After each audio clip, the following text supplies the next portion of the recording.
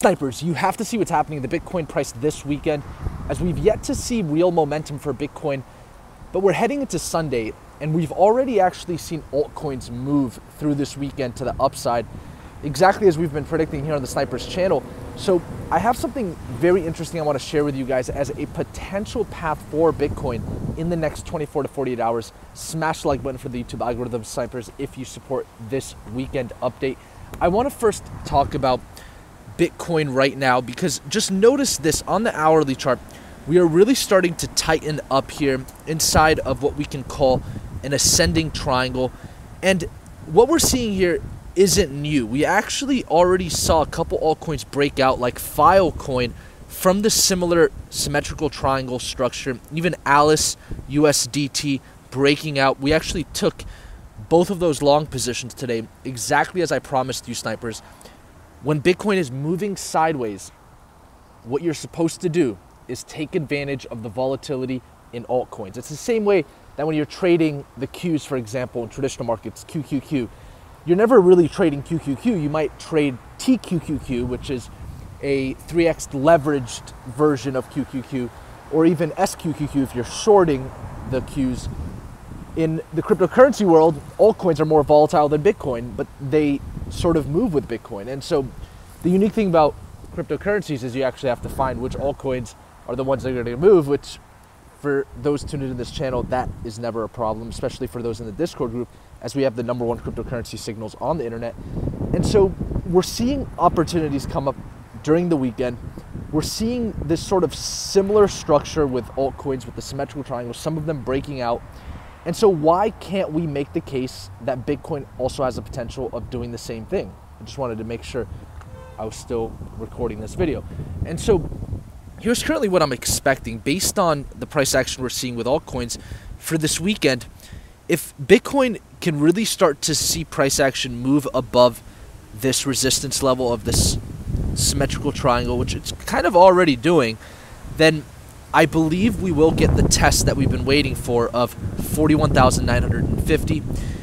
Now, when we get to 41,950, the significance is that we get above 42,000, we start closing hourly and 4-hour candles here, and then our immediate mission from that test of 41,950 is going to be to get Bitcoin back above the 20-week moving average. You can see how close it is to that $41,950 level. And if we can start getting hourly and 4-hour candles above this 20-week moving average, only about 5% away from current price action, we will resume taking long positions on leverage for Bitcoin. But that's really what we need this weekend. We need to get above that 20-week moving average. It would put Bitcoin in a very nice position.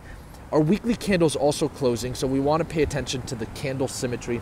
So far, things look good, exactly as we talked about. We didn't come to test 38,000 yet. That's actually very positive and bullish because the range support is 38,000, but the bulls have defended that level. And so things do not look bad.